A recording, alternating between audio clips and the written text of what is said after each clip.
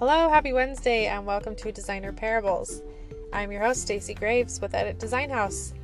Today, I would love to chat about feeling feelings when it comes to interior design. Just wrapped up a meeting with a client who is making a really dramatic paint choice in one of her spaces, and we had kind of a conversation about how she's nervous and excited, and I chatted with her a little bit about a previous client who had done something similar, only opposite. She's going dark and this other client had gone light. And what I have found to be true is that when you're making changes in your space, you often come into those changes and feel feelings. So generally speaking, we hope that those feelings are good feelings.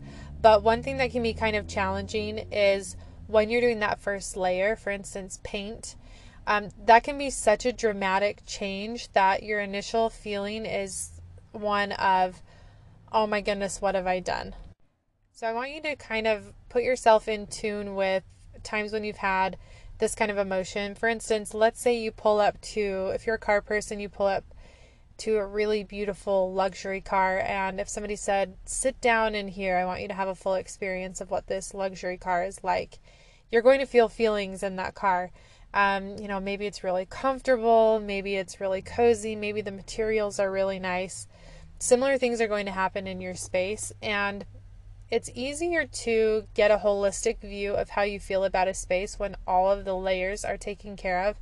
It can be really challenging to get a view of how you feel about the space when it's just that first layer. So a lot of the principles that we talk about in our podcast, in the other episodes, are things like maybe the teeter-totter effect or the domino effect. So the domino effect being, if I were to make this choice, for instance, if I pick this bold paint color, how does that affect my future choices?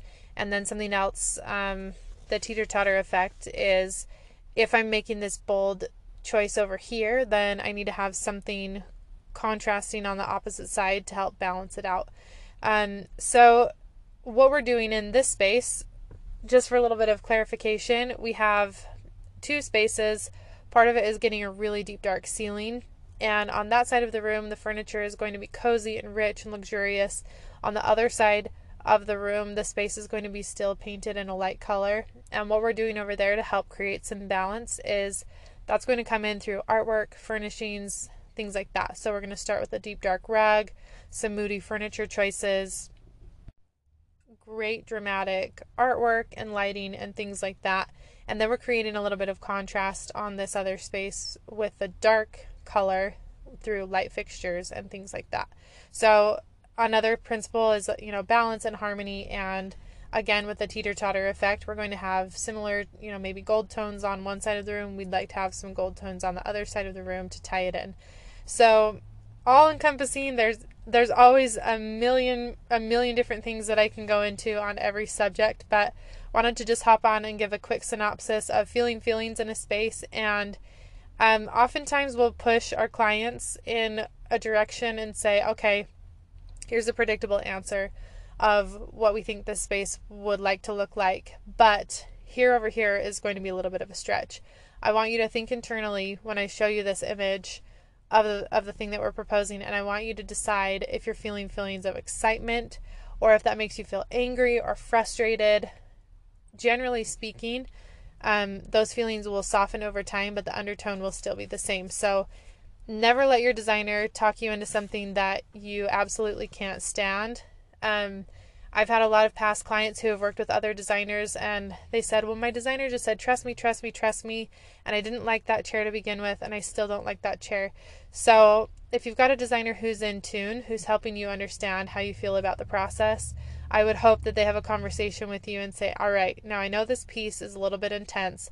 I want you to think inside and analyze what kind of a feeling you're feeling, whether it's one of excitement and maybe anxious, trepidation, or are you feeling frustrated or angry because there's something about it you don't like? And in that instance, we always prompt our clients to have a conversation with us and communicate with us. Maybe they can't put their finger on it, or it doesn't feel quite right. If that's the case, then that would be an appropriate time to make a reselection. But if it's just something where it's excited and I can't quite visualize it, that's a good time to help analyze some of those other details, like, okay, how will it all balance out?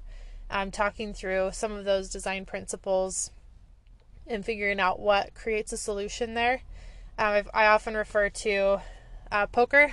So, for instance, let's say I'm collecting a 7, 8, 9. I'm looking for a 10. In that case, I've got a run of cards, but maybe I've got like a couple of pairs. It all just depends on which things you already have laid down in your process as to what you're going to continue to do in the rest of the process. So, food for thought today. Look inside when you're in a space and see what feelings you feel. Another kind of key indicator that we just talked through, and they're easy words to say, but it kind of turns you on to a little bit of truth. For instance, like maybe a light, bright space makes you feel happy and excited and uplifted, and maybe a deep, dark space makes you feel cozy and warm, or maybe it makes you feel angry. So kind of analyze how you feel when you're in a space like that. If you're ever in a space that makes you feel feelings in a good way, in an exciting way, I would encourage you to take a couple of pictures and just keep it in your back pocket as food for thought in case you're ever going to do some design work in your own space, and that would give you the chance to have some cues on what makes you feel excited. So anyway, love chatting with you guys. Hope you have a great rest of your Wednesday, and we'll chat soon. Thanks. Goodbye.